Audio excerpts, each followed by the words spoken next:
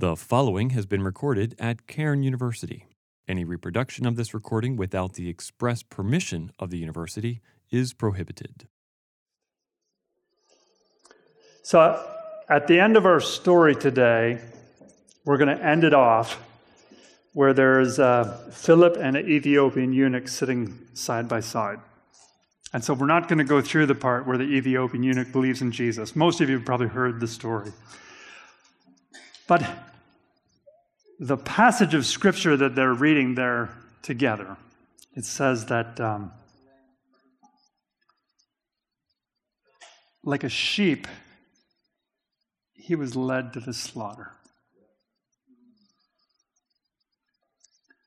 And like a lamb before its shears is silent, so he did not open his mouth. In his humiliation, justice was denied him. And who can speak of his descendants?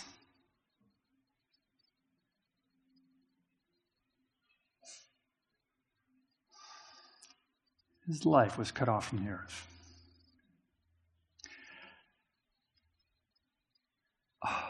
Amen.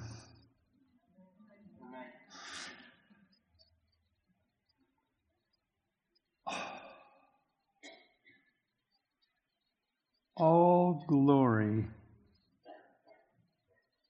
be to Christ. Father, we're here today again, your Central Asian congregation with our hands out and our eyes open, praying in community. And we believe you hear us. And we say, all glory be to Christ.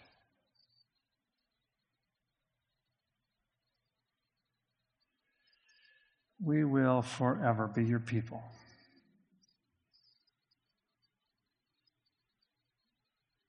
Yeah, we pray, Father, that today, here in our midst, you would be active. You'd be using the ancient words that you supervise the writing of. You'd be stirring with your Spirit. Feel free to send angels if you want to. We love you. In Jesus' name.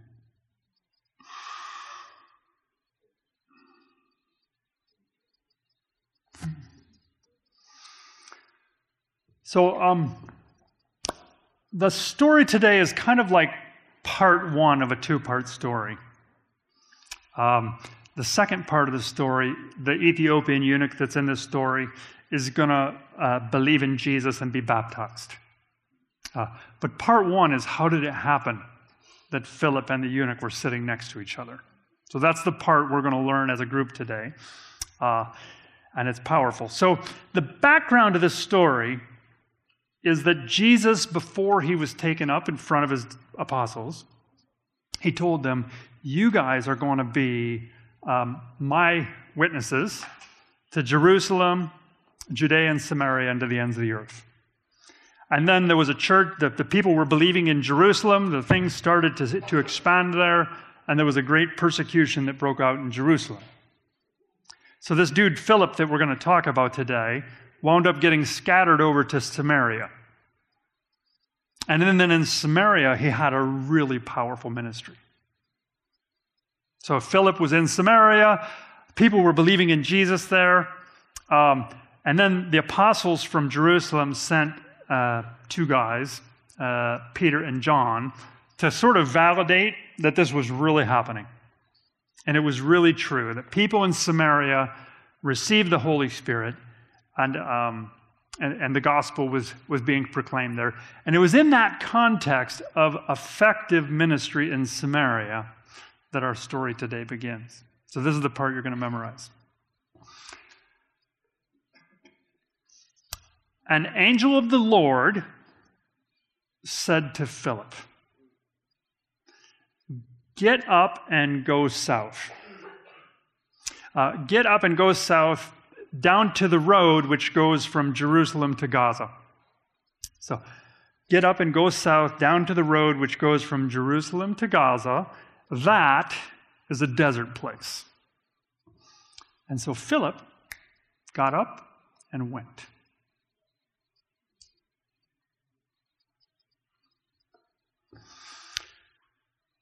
Now there was an Ethiopian.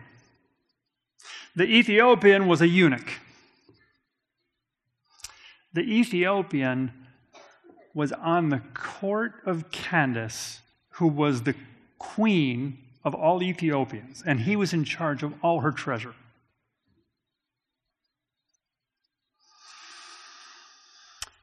This Ethiopian eunuch had gone up to Jerusalem for the purpose of worship. And he was seated in a chariot going home. And he was reading from the prophet Isaiah. So these are 5 characteristics we know about this Ethiopian. So then the Spirit said to Philip,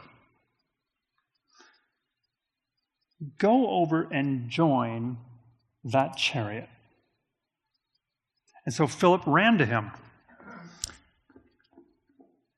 And Philip said to him,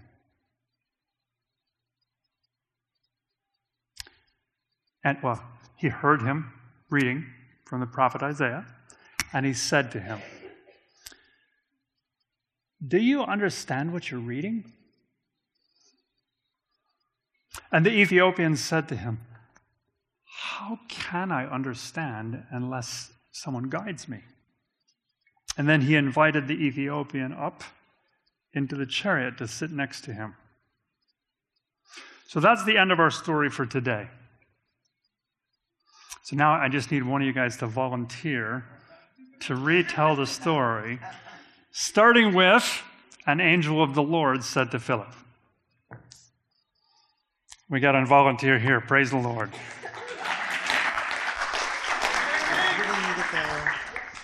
An Ethiopian and the story of the Ethiopian and Philip. So an angel came to Philip, and the angel said, "Get up and go south to a place where I will show you." So Philip, he gets up and he goes.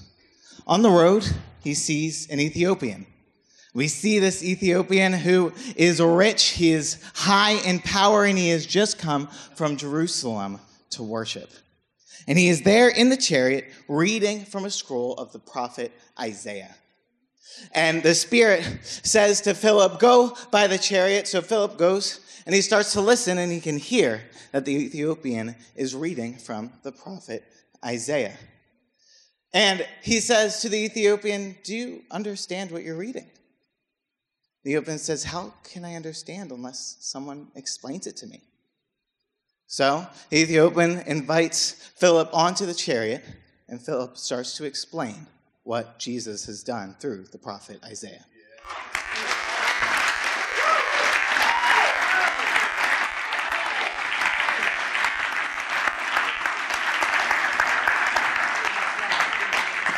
Wow. Wow. Okay. So at the beginning of the story, how does God speak to Philip? An angel of the Lord. So God sends an angel of the Lord. And what is the content of the angel of the Lord's message to Philip? Get up and go south. Now, how far south is he supposed to go? You remember there's a road that goes from what city to what city? And so where Philip's at in Samaria, he needs to go south until he gets to that road. Right? So you can picture this, right? You've got Jerusalem and you've got Gaza and a road between them. Philip is somewhere north of that road. And the instruction is go south until you get to the road. All right. And Philip, what's Philip's response? It starts off, I think he says, "Lord, why?"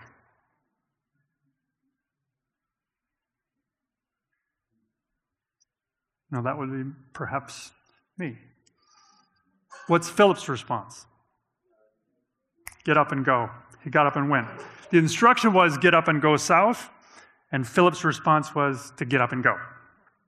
So I think he got up and we went. All right, so that's the part, we kind of set that aside now. That's the story about how Philip got to that place. So you can look at this story kind of like in three parts. What's going on in Philip's life that brings him to this intersection? The second part is what's going on in the Ethiopian's life that brings him to this intersection. And then the third part of the story is the beginning of their interaction. So far we've got the Philip part. We know Philip is currently going south. Now the Ethiopian, what's going on in the Ethiopian's life? First of all, what do we know about him?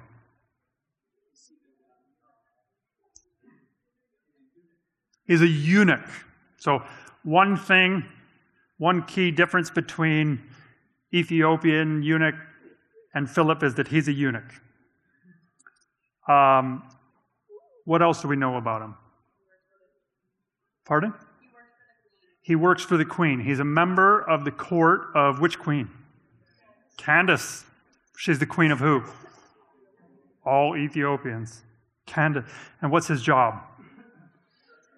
He's the money dude. He's in charge of all her treasure. All right, what else do we know about him? His recent history. He was in Jerusalem. Why was he in Jerusalem? He was in Jerusalem to worship. So he'd gone to Jerusalem and worship, and where is he now?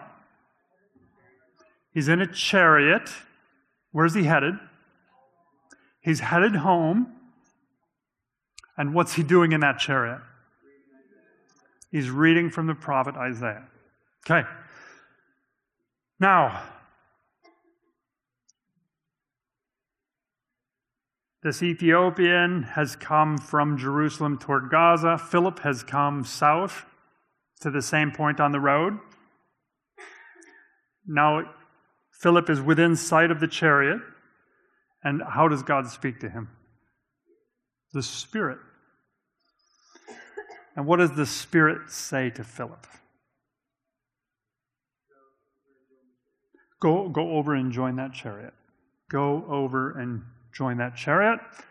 And so Philip does what? He runs. The Spirit says, go join the chariot, and Philip runs to the chariot, runs to him. And as he gets to the chariot, what happens? He hears the guy reading from the prophet Isaiah. And what does he say to him? Do you understand what you're reading? And how does the Ethiopian respond to Philip? How can I unless I have someone to guide me? And then he invites Philip up into the chariot, and he sits next to him. So in the story, who are the characters that made decisions? The decision-making characters in this story. Philip? Anyone else? The Holy Spirit? Anyone else? The Ethiopian eunuch made some decisions? Anyone else? An angel of the Lord? All right. Let's think about the story from Philip's point of view for a period now. What's sort of the first decision that Philip makes?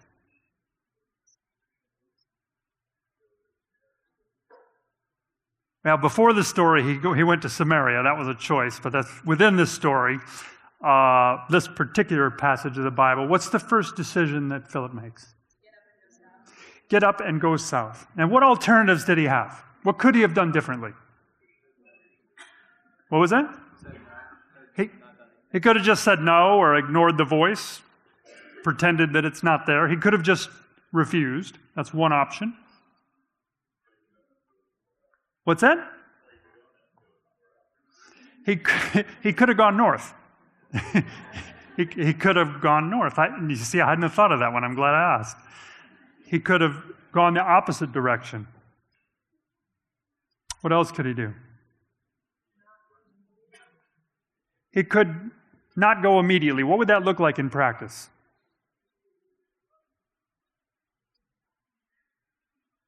Perhaps a negotiation? Or I think maybe a request for an explanation, right? You could say, okay, God, it sounds like you want me to go to the south, but I need some more details here, right? I need to understand the goals and the likelihood that, I mean, in reality, I've got a very effective ministry here.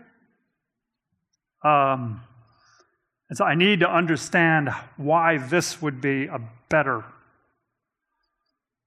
use of my energy. I'm not really seeing it.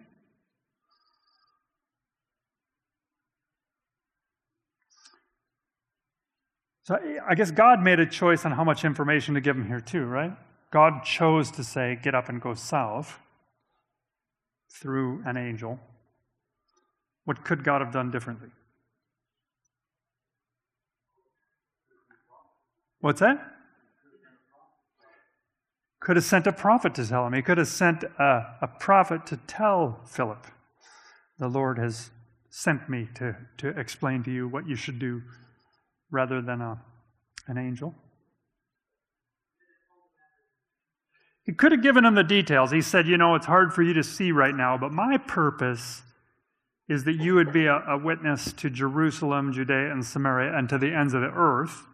And there's this Ethiopian that you don't know about, who has gone to Jerusalem to worship, and now he's going back to Ethiopia. And by going to the south, you're going to be able to meet up with that guy. You'll be able to share the good news about Jesus with him and baptize him, so that when he goes to Ethiopia, he'll be a partial fulfillment to taking the good news about Jesus to the ends of the earth. And that, my friend, is why it would be a good idea for you to get up and go south right now. Of course, he chose not to do that. Can we tell anything about God's value system by the way he chose to do this? What can we see about his value system?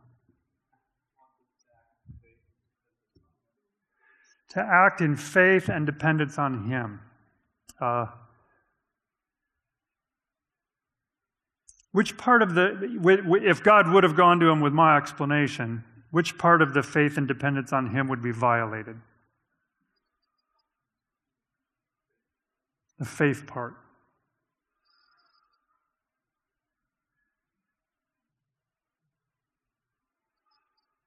Yeah, in some sense, faith is an assurance of things that we hope for and of conviction of things that we do not see. And so, if all the details about the outcome of Philip's getting up and going south were made clear and known to him, it might be less about faith. So I think we see a spiritual principle here in this first interaction between Philip and this angel. And one principle is that there are times when God might ask us to do something without understanding the full ramifications of why we're doing it. That there may be times when God asks us to take seemingly irrational steps, like leaving a healthy ministry, to go south. And we probably need to live our lives knowing that he might do something like that with us too. All right, so now the next thing that happened is Philip gets down to this road. And what's the next set of instructions he gets from God? Go join that chariot. And how does that message come?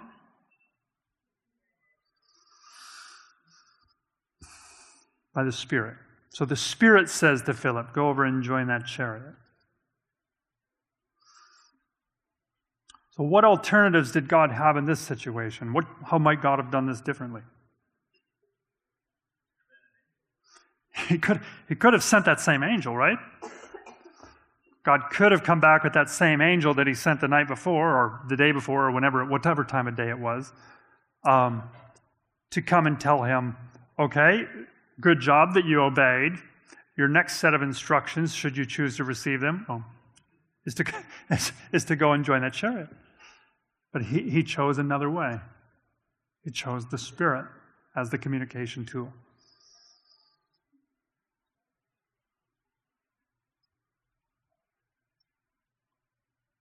So I think we see here that one spiritual principle is that God might not be consistent in how he delivers messages.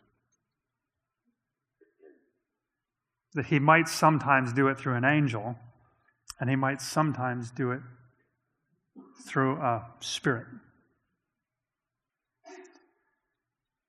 All right? So what's the next way that God speaks to Philip in the story?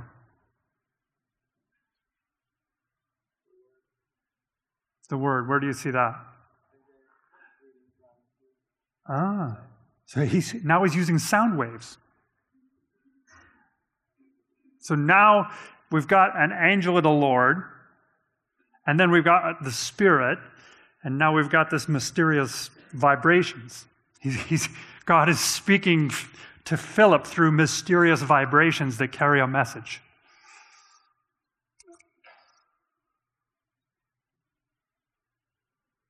The Word of God in audible form. Okay. And so when the Spirit speaks to Philip, his response is, would you characterize it as quick or slow? He runs. So he runs to he runs to him. And he's still alert and looking for God's guidance. So Philip's posture and attitude is clearly looking for God's guidance in this. And he receives some mysterious vibrations that carry a message. And how does he respond to that?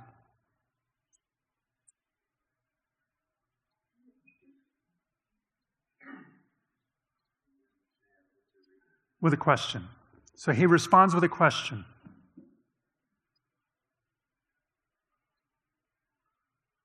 So Philip is still seeking more information. He's in the obedience and information-seeking mode. So then, what's the next way that God speaks to Philip?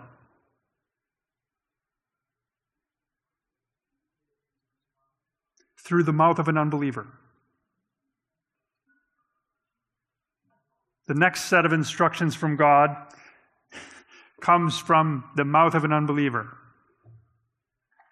How can I understand if there's no one to guide me?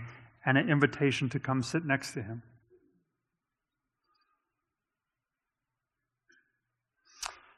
In Philip's life, this process of finding the place that he's supposed to be in proclaiming the gospel, God uses many different ways to speak to him.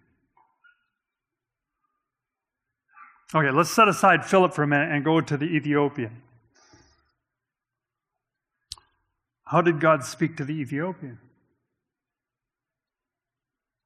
From the story.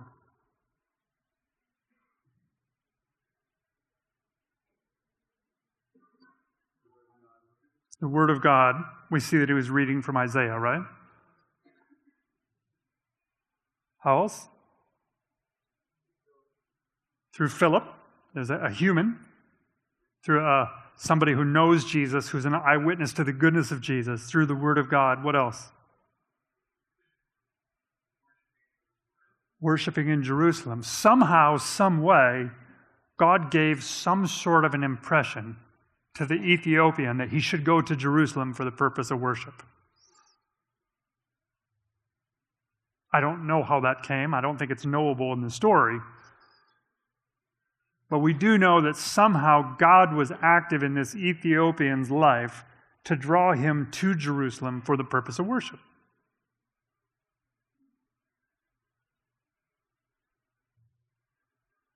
I mean, back then, having a scroll of Isaiah wouldn't be a trivial thing. It would be expensive and cherished. So somehow or another, God has been extraordinarily at work in the life of this Ethiopian.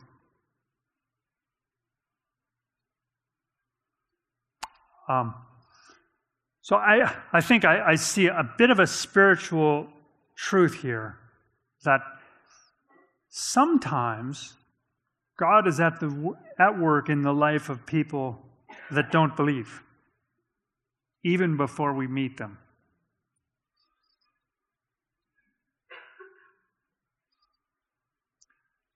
In this case, we say it's certainly true of the Ethiopian. Now, a question that you have to consider is this just ancient thinking? Like back then, God had many different ways to communicate to believers, but today it's just one way. Or does it still happen today like it did in the story? Does it still happen that way today? And then, on the other hand, way back then, God was at work in the lives of unbelievers, even before they met a Christian. Is that an ancient thing, or does that still happen today?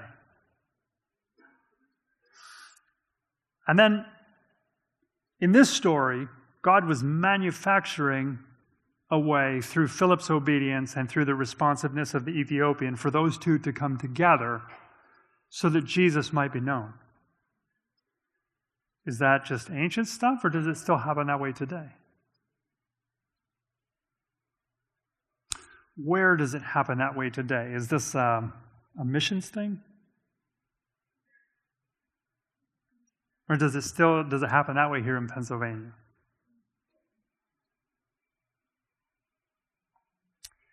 Does anybody here perhaps have a story where somebody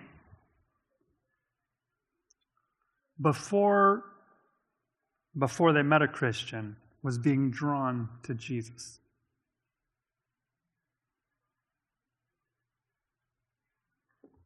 Yes.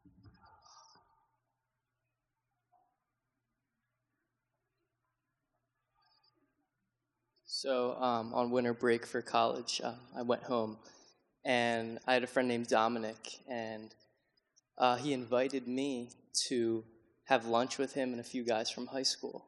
And I was kind of shocked because I didn't really hang out with this kid a lot.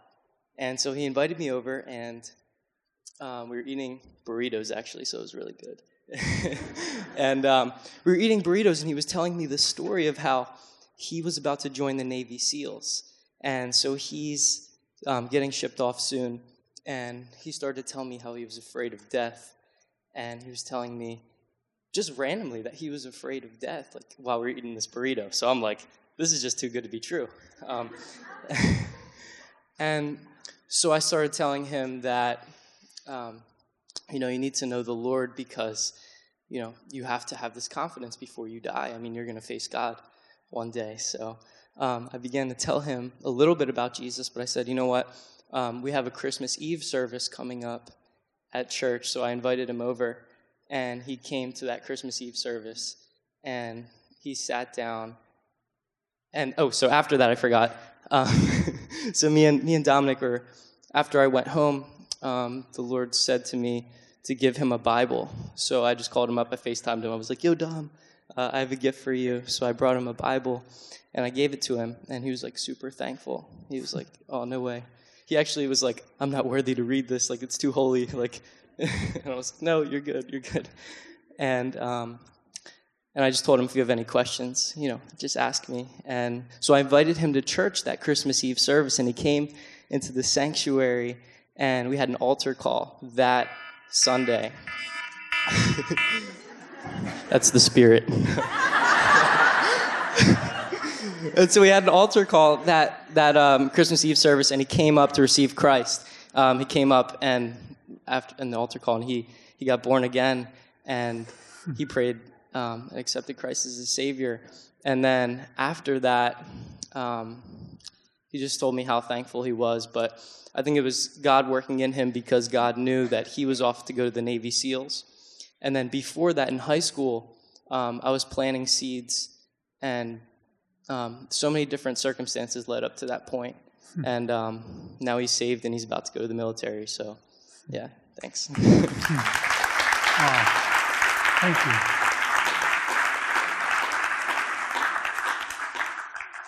Thankful to God that he put it on your heart to share that. Yeah, the clarity of the Word of God still today being relevant in this kind of experience.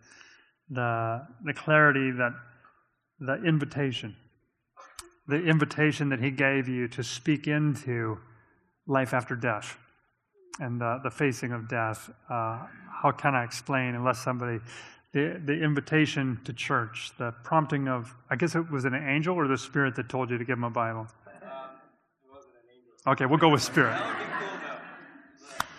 I felt it in my heart. Huh. Yeah, it still does happen today, praise the Lord. Father, we do pray that you'd watch over Dominic, and that you'd grow his faith, and you'd give him Christian fellowship in his military experience, and that you would remind him that you love him today. In Jesus' name. So, in the Central Asian meal that's up here, you can see the picture of the Central Asian meal that we had, maybe. But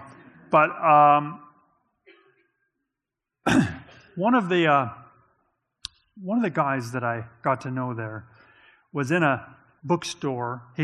So that in most of Central Asia, you've got two languages. One of them will be like the local Turkish language, and one of them will be like the government language.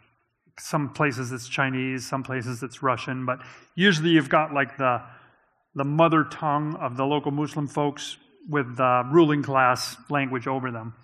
And this one guy was in a bookstore, a Christian bookstore that was sort of run by the people of the other language.